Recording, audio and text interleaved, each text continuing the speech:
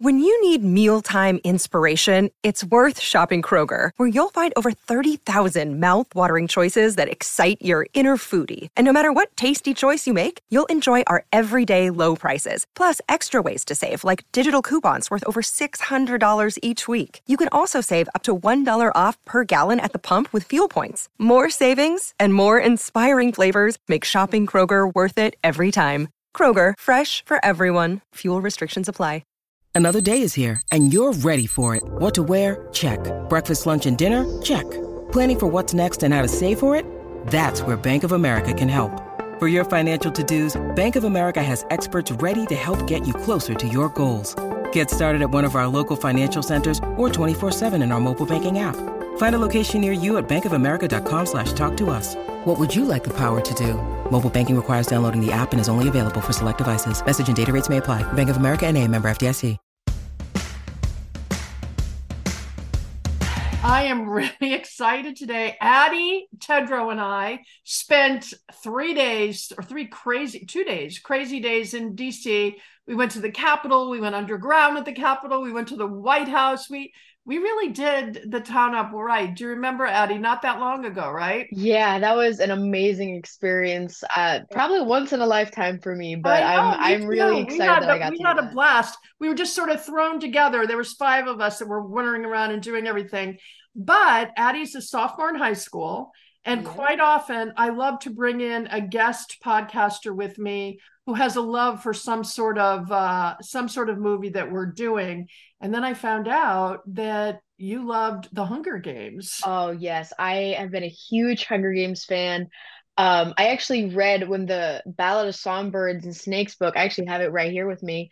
When the book came out, I remember, I think I was like in 8th grade, and I went to my library in my middle school, and I read that book in like 2 days. I'm a very fast reader. Oh, wait, now in 8th grade, had you already read the trilogy? Yes.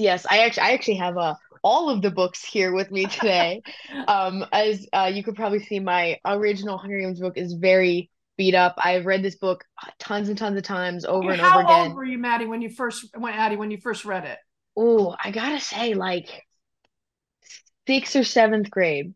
Really? I remember I probably would have read it earlier, but my dad wanted me to read it, but my mom wasn't. She thought it might have been a little too violent for younger me, so she had me like wait a year or so. Well, kids killing each other in the center.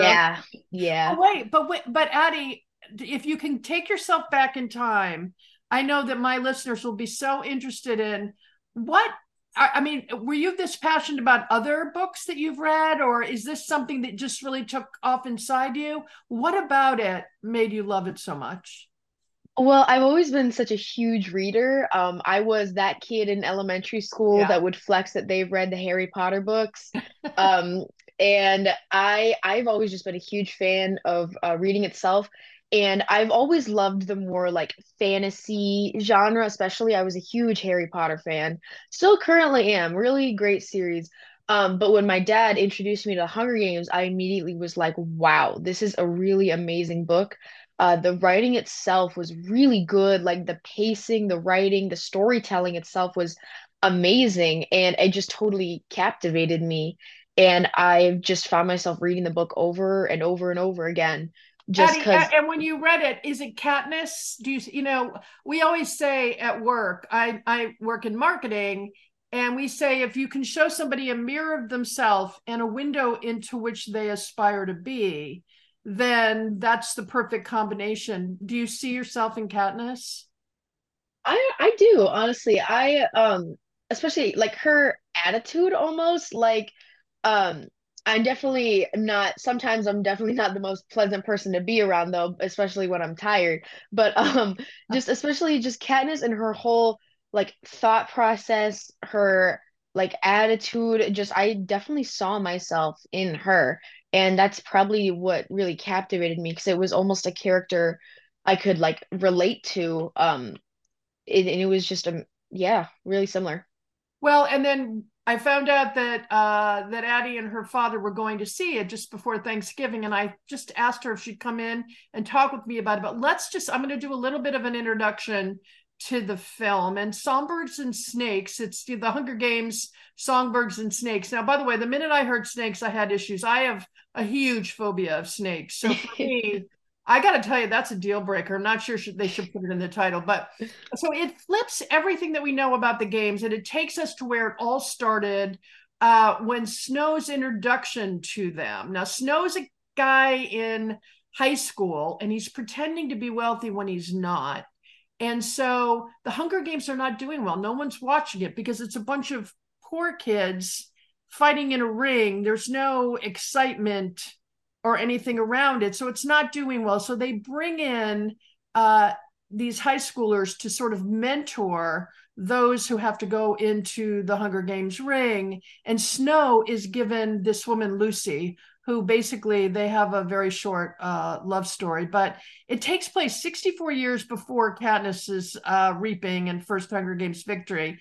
And the necessity for the specific, not quite 6.5 decade time jump is because Everdene's second foray into the games is the 75th annual. So that's why they sort of have to do that, which makes total sense when you think about it. But so that puts Snow, who we know to be the future president of Panem, in the spotlight. So he's not a bad guy. He's a good guy. And for me, I don't know about you, but I thought the film really stood on its own. I would have enjoyed it without the Hunger Games trilogy, which turned out to be four separate films. I loved the Hunger Games. I saw them all twice. I thought they were really good. I thought the first two were much better than the last three. Yeah. But I thought this could stand on its own. I thought it was a really interesting story around good and evil. Did you feel that way? Yeah, I saw it as more of like a good versus society almost because I felt like the Snow would, like you said, Snow was definitely in the beginning, he was a good guy. He was trying to help Lucy, but the pressures of like his like family legacy and how like everyone expected him to be this mighty Snow that he resulted in the way he did, just a cruel, heartless guy that enjoyed watching people suffer. Yeah, well, yeah, I guess he did enjoy watching people suffer. And Lucy, there's a lot of odes to the Hunger Games. You know, when she does her bow, the director has said, that was a nod to Katniss Everdeen. There were a number of moments in there that were nods to Katniss Everdeen. But I wanted to talk a little bit about, now that I've seen this, I think about Snow and the way he treated Everdeen.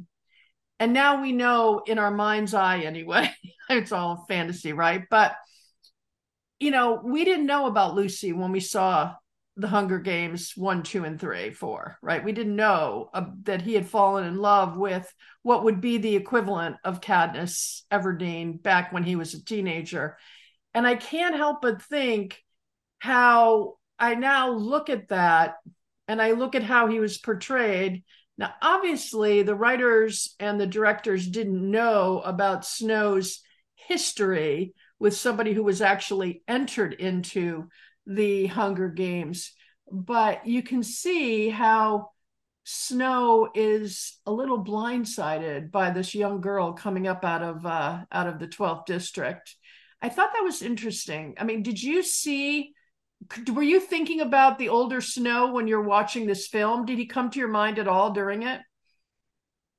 Honestly, not really. I kind of saw young Snow almost as a completely different person. Because when you watch the original Hunger Games movies and you read the books, you're just like, dang, that's a horrible guy, like really bad, evil man. But then when you're reading the books, it's almost like a completely different person. Like in the beginning, like he genuinely cared about Lucy Gray. So I just was thinking of him as a completely different person. And I kind of had to remind myself, I was like, this guy is going to be a bad guy. So it's like, can't really, almost like, I kind of liked him, but like, I had to remind myself, he's the bad guy, so. Right, exactly. Now, Lucy Snow, you've seen her before. We saw her in West Side Story, Spielberg's West Side Story film. Did you see West Side Story? I think so. think I watched it one time in my English class. Yeah, no, it was a mute. No, you probably saw the earlier version. There was one that I came think out so, like yeah. 2 years ago with Ansel Elgort who's sort of a heartthrob kind of guy. And it was a Spielberg's updated version. The girl can sing.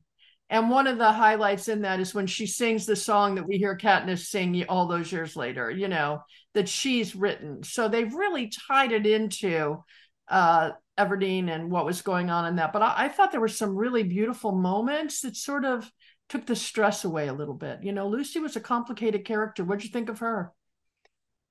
I really liked Lucy. I thought her attitude as well in the games, like if I was in her position, I would have totally the entire time just been a panicking wreck, just not like I would not have been able to function. But it's like she almost knew what she was doing the entire time. The way she was playing her cards right to get the sponsors, to get to survive was really interesting. And it's like, yeah, she was just a really complicated character that I grown to like, especially because she reminded me of Katniss. Yeah, she did a Mhm. lot. Although she was a more confident person. Katniss Everdeen was an introvert, shy, not somebody who liked being in the spotlight.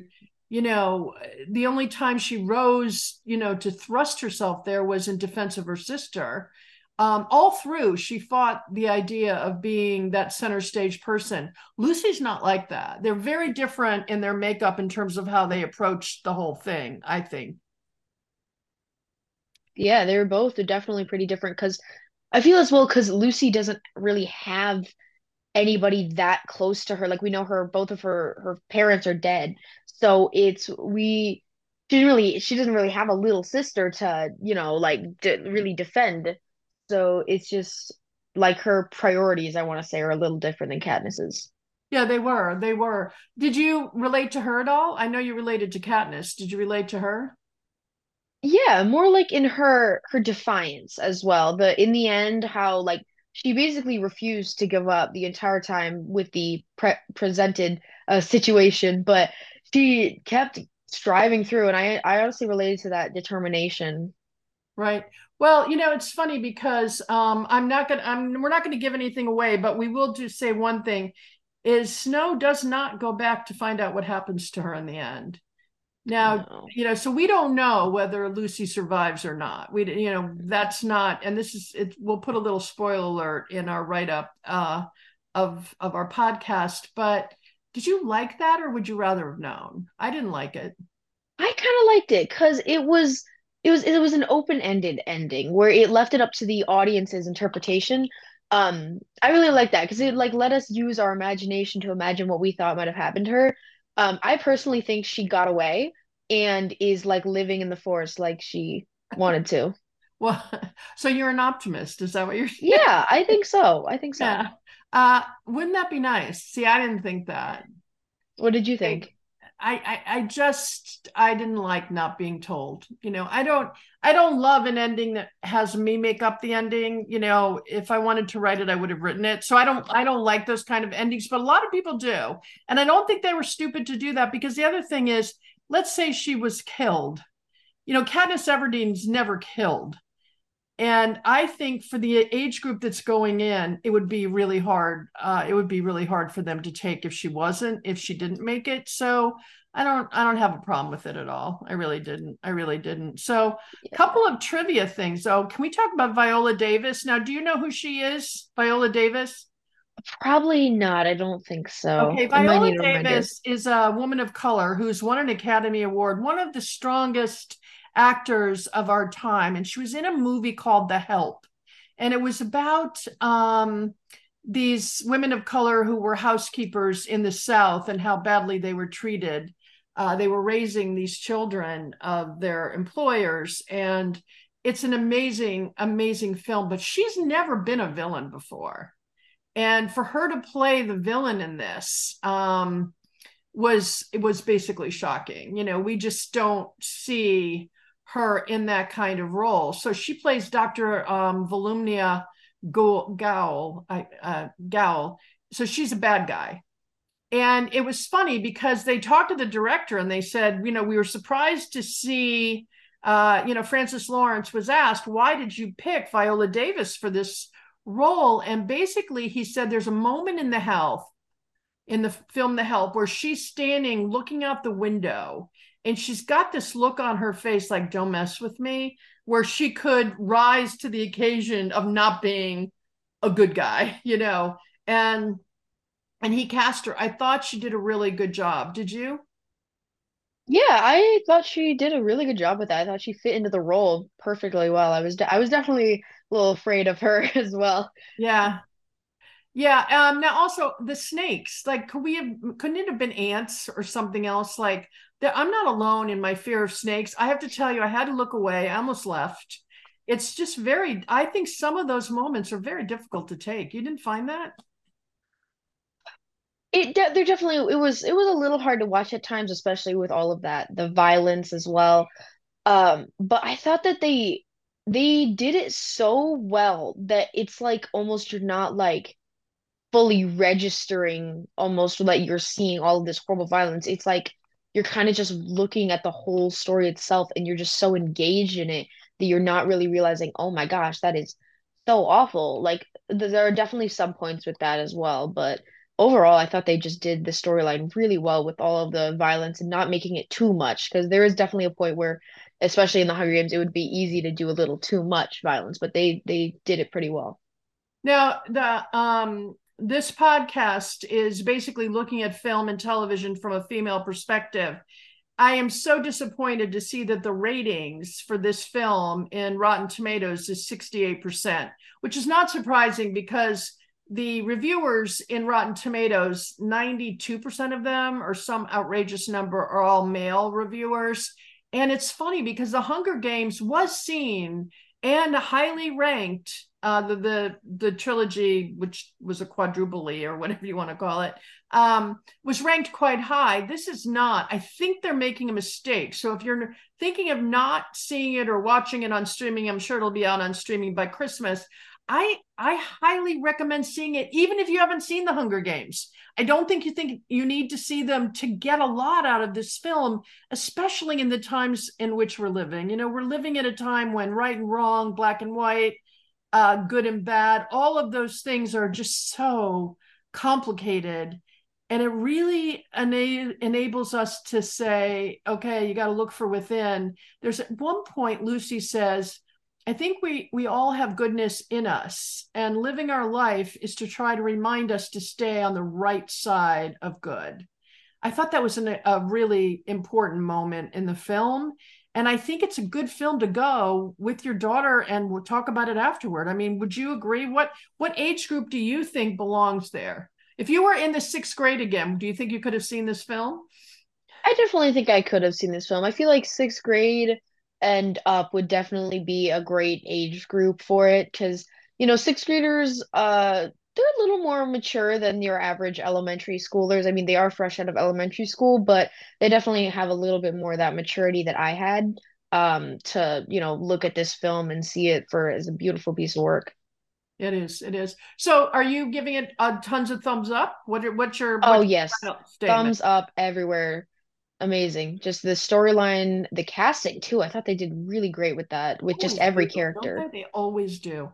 I know Hmm. all the Hunger Games has had incredible casts that you get to say, oh my God, look who's playing that role. Um, okay, did you have a favorite scene, and do you have a favorite character?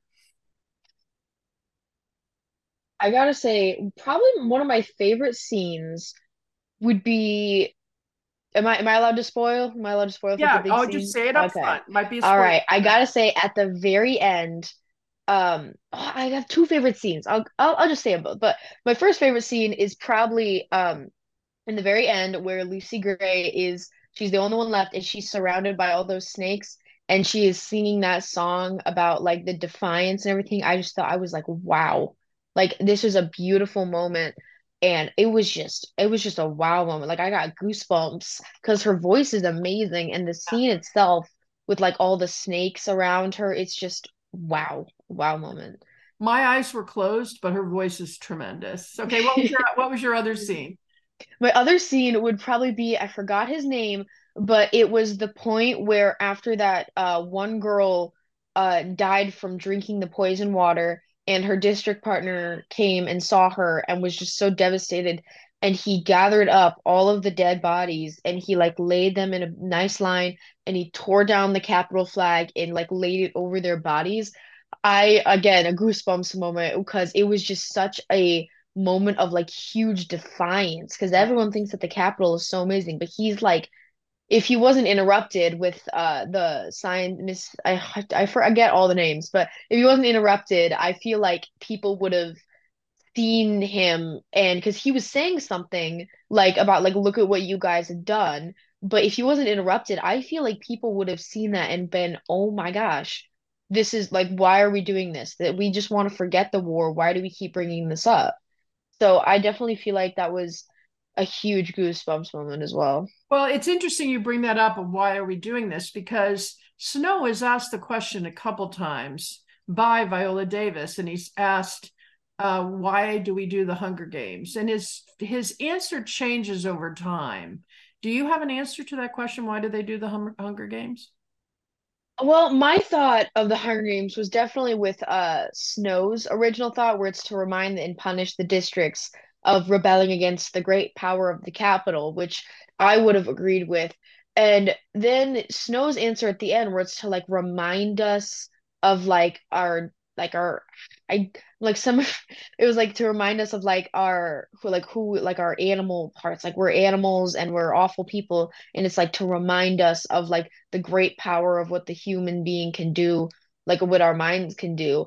But I'm kind of like halfway in between both of those. Like I feel like the Hunger Games was definitely about remind punishing the districts, but I remember in the original Hunger Games books, Snow says that old Snow, he says that the Hunger Games were a way to squash hope in the districts of another rebellion because I remember he mentioning that the children were like the new generation, a new hope, and taking those children and killing them in this arena essentially is a way to squash that hope. And I definitely think that's probably one of the ways that I would definitely lean towards with like what the Hunger Games are about. There's a moment, I think it's in the second Hunger Games film, uh, when Snow's granddaughter, he says, "Oh, I like your," they're sitting having breakfast, and he says to her, "I like your hair." And she goes, "Oh, we're all wearing it like this now." And he goes, "Why are you all wearing it like that?" And then he realizes because that's the way Katniss Everdeen wore her hair. And he then realizes now there's a hero. And when there's a hero, you can't squash hope. And that's a pivotal moment in the film back then when we recognize that heroes encourage hope, and that's why he has to squash her, because then a martyred hero then lives forever. I mean, he's in a very tough moment in that time, and I think that speaks to what you're speaking to now. That's a great answer. Wait, are we can't I know everyone's going to write into me if I don't ask you, what are you reading now Ooh, right now I'm currently just besides your reading. homework book? Oh yeah, I mean high school is definitely kicking my butt, but right now I'm just reading a bunch of fantasy, just a bunch of random books that I'm definitely on TikTok a lot, but I see if I'm on Book Talk as they call it, just a bunch of TikToks about different books, and if I see one that I liked, I kind of just look into it. Right now I'm reading a book. It's called Dance of Thieves.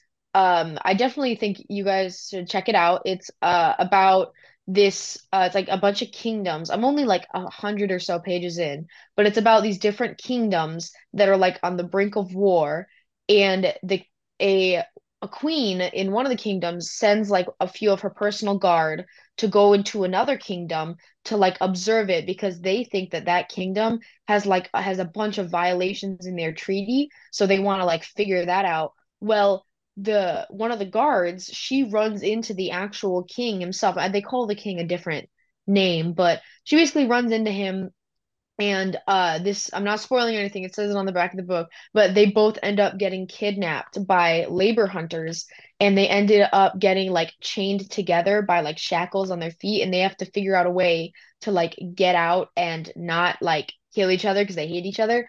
But it's kind of more of like an enemies to lovers, but it's like definitely a nicer book. That it's definitely a lot of fantasy, and I really like the fantasy aspect of books. It's just Fantasy is just And how do fun. you find your books? How do you find which books you're going to read? Um, Definitely, like I said, through TikTok, honestly. I just get these book recommendations of where it's like a little tidbit of the book, and it's like, wow, that sounds interesting. And I like go look it up on Google and get the little blurb. I forgot what they call it. I think it's that. But other times I do sometimes my mom takes me to Target sometimes on her like when she gets groceries, and I just go wander into the book section, and if I see a book that looks good, I'll like crack it open, read the first few pages, and if I'm lucky enough with enough begging from my mother, I'll be like, please, can you buy me this book? But sometimes she does end up buying me those books, and I read them, and it's really good. Yeah, and you know what I always do with my books is I call it pass it on. I send it to somebody who hasn't asked for it, saying you must read this, you know.